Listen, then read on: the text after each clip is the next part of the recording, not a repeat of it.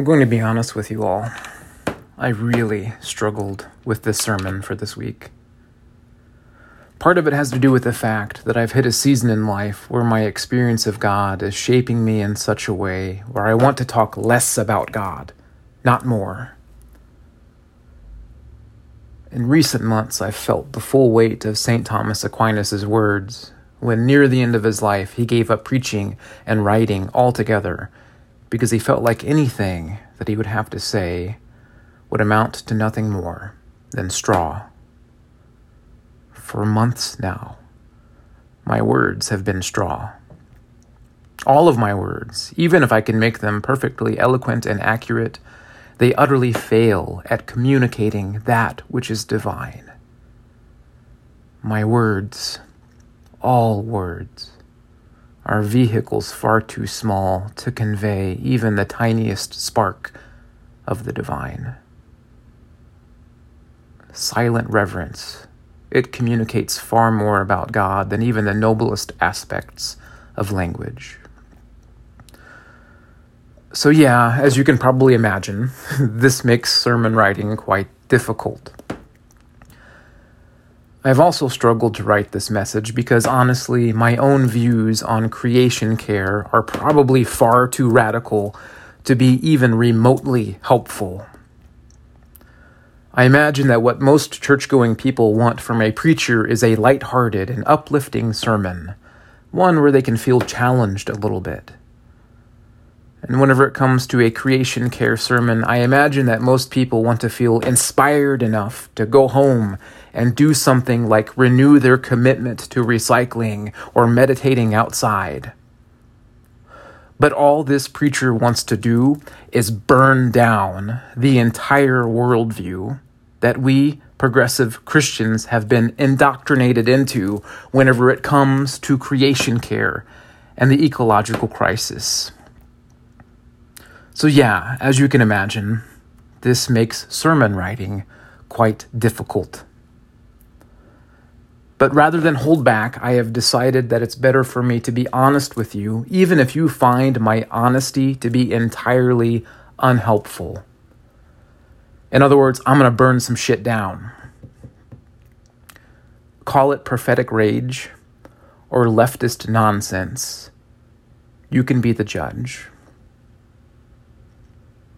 But as long as we Episcopalians let ourselves believe that the kingdom of God will flourish once everyone around us finally has the same cultural, political, and economic opportunities that white men currently enjoy, we are only going to delude ourselves. Yes, while it is necessary that we seek the equality of all people, because all people are made in the image of God equally, it is not true that by simply elevating marginalized people groups to the American white man's way of life in our society as it now stands, that justice will be done and that everybody will be happier for it. For the kingdom of God is not synonymous with middle to upper class America. Justice is not synonymous with middle to upper class America.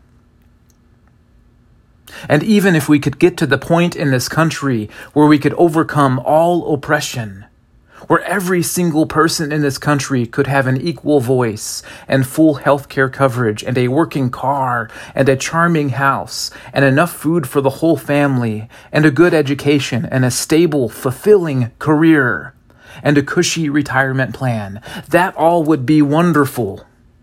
But we would all still be living in, and worse yet, contributing to, a system that is entirely unsustainable in its relationship with our planet. What good will our hard-won equality be whenever we have rendered planet Earth completely uninhabitable for human life? What good will our hard-won equality be if there is no one left to rejoice in it? Please hear what I am saying, and also please hear what I am not saying. Black lives do matter tremendously. And gay rights and LGBT plus rights matter, and feminism matters, and ridding this planet of misogyny and racism and homophobia and economic inequality, all of it matters tremendously. But simply giving more people the opportunity to achieve higher levels of status within the ecologically toxic machine that is the modern Western world, this is not justice. This is not the way. Giving more people greater opportunity for a comfortable life within a system that is destroying Mother Earth and all her creatures, this is not justice. This is not the kingdom come. Simply baptizing our current political, economic, and cultural situation as it now stands, and opening the doors wider so that more people can participate in it equally, it is not enough. What is needed is not just a radical new vision whenever it comes to how we human beings relate to other human beings. What is needed is a radical new vision whenever it comes to how we human beings relate to Mother Earth. For she and all of her creatures are perhaps oppressed more than any other. In our reading from Proverbs, wisdom, the feminine spirit of Yahweh resting in creation, or Mother Earth, she raises her desperate cry in the city streets. She lifts her voice at the busiest intersection. She wails at city squares. She shouts at city gates. In urban settings, wisdom's desperate plea can always be heard. Her message reverberates throughout the passage of time. What is her message? It's that for those of us who have let ourselves believe in the myth of progress, that city walls will always protect us, that we can rest assured in an urban way of life, believing in its way of life at all costs, calamity is coming. For we have ignored wisdom, her reproofs, her counsel. We have chosen not to revere that which is sacred. For we pour concrete over entire ecosystems. We sacrifice trees, minerals, animals, air purity, rivers, and oceans on the altars of our comfort and entertainment. Entire forests are stripped bare, entire mountains demolished, entire species are going extinct, all so that we could have the ability to air condition our homes, recharge our cell phones, and watch CNN comfortably at night. Our way of life is not only out of harmony with Mother Earth, but nearly everything about our way of life is poisoning her.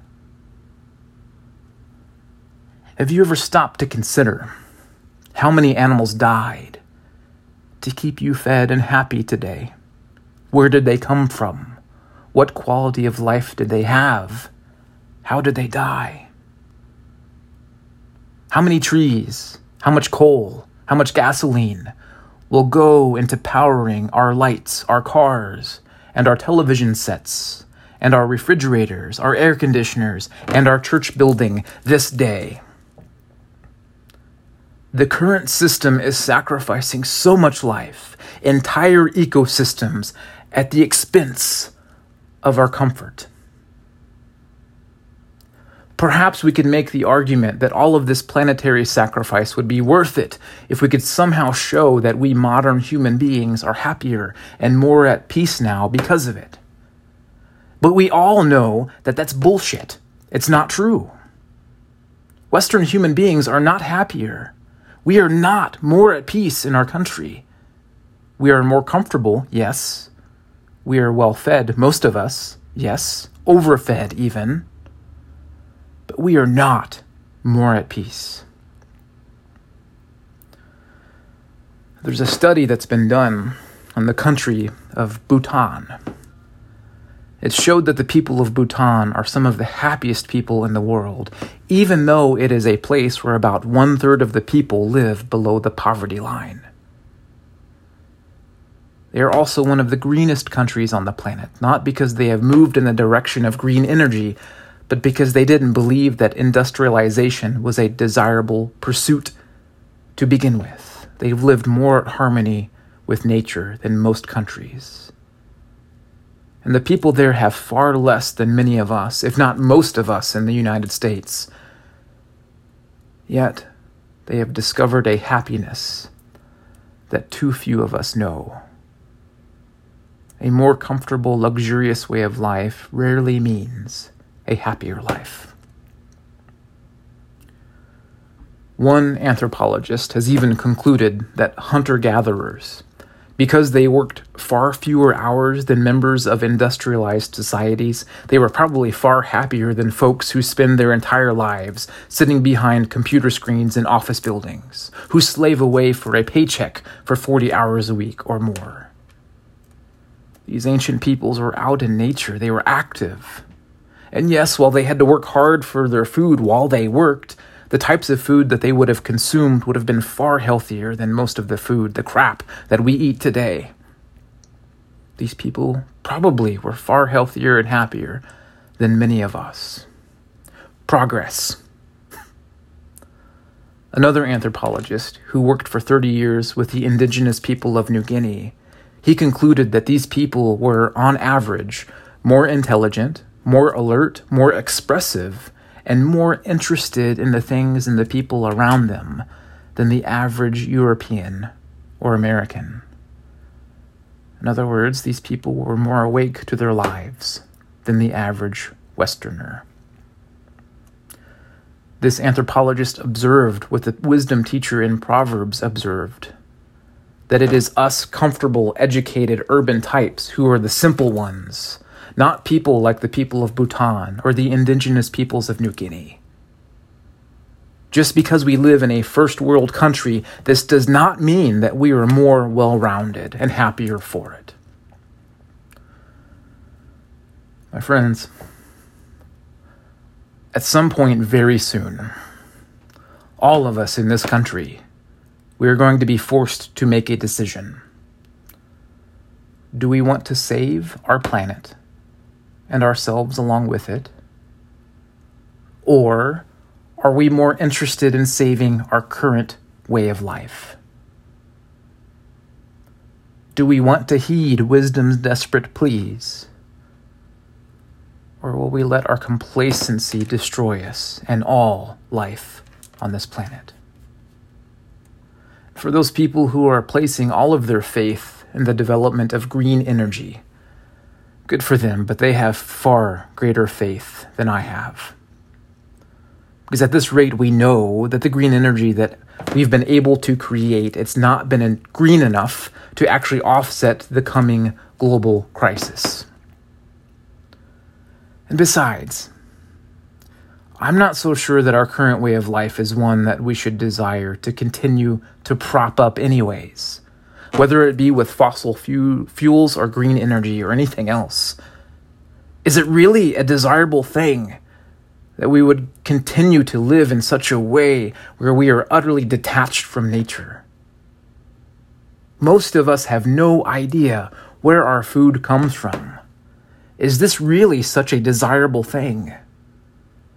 Most of us spend way more time inside than outside. Are we made to be indoors? Is this really such a desirable thing?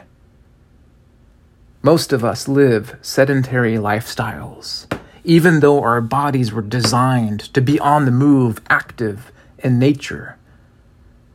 The sedentary lifestyle, is it really such a desirable thing?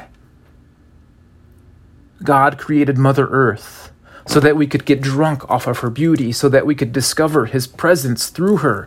But most of us spend large portions of our lives behind a screen. Is this really such a desirable thing?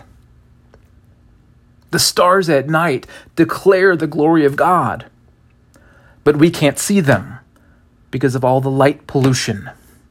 Is this really such a desirable thing? humankind was created for a lush garden, Eden. But we spend most of our lives propping up the Tower of Babel. Is this really such a desirable thing? Prophetic rage or leftist nonsense? You decide.